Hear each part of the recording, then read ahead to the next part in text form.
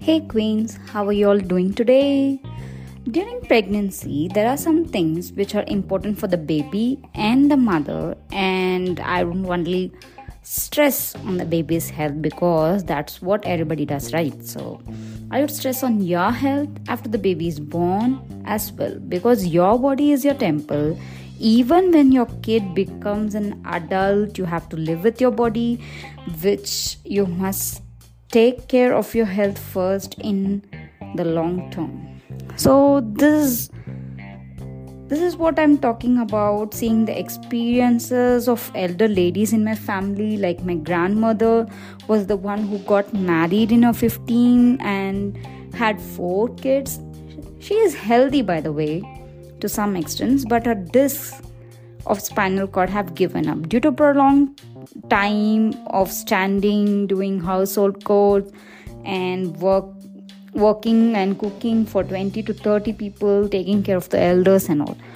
So I cannot work like her for even a day.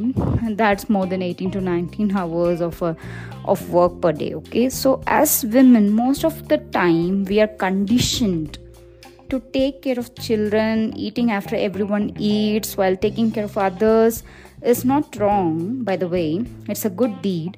But to take care of everyone, you must take care of yourself so that the pillar of your home stays the same.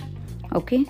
Now when your old age hits, like for my grandmother also, there are only few nearby her to take care of her, and still she hesitates to ask for help. So that's how it is like from the beginning. So that's a mental conditioning like most women. So if you do not want to be dependent on anyone in your old age, start taking care of yourself from the teenage. Then the next milestone is the pregnancy, where you need to put good stuffs only in your body before getting conceived and after as well. Take care of the hemoglobin level at every stage of your life. Okay, in case you're getting a C-section, that's very important, and that time hemoglobin levels are monitored, and that would complicate your surgery further. And also take regular thyroid levels checks. That's an important stuff as well. Glucose level. Most women nowadays get pre-diabetes and gestational diabetes during pregnancy. I noticed this due to skipping breakfast and all during my college days.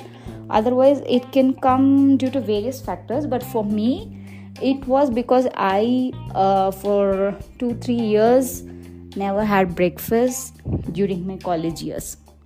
So that's the reason I see where my body got a little bit deteriorated and vitamin levels got down. So stop junk food during trying to conceive and after being pregnant. So don't bother so much about the weight gain during the pregnancy, but before that, if you maintain ideal weight, that would be better. So your weight should be according to your height, right? Ultimately, it's you who should take care of yourself.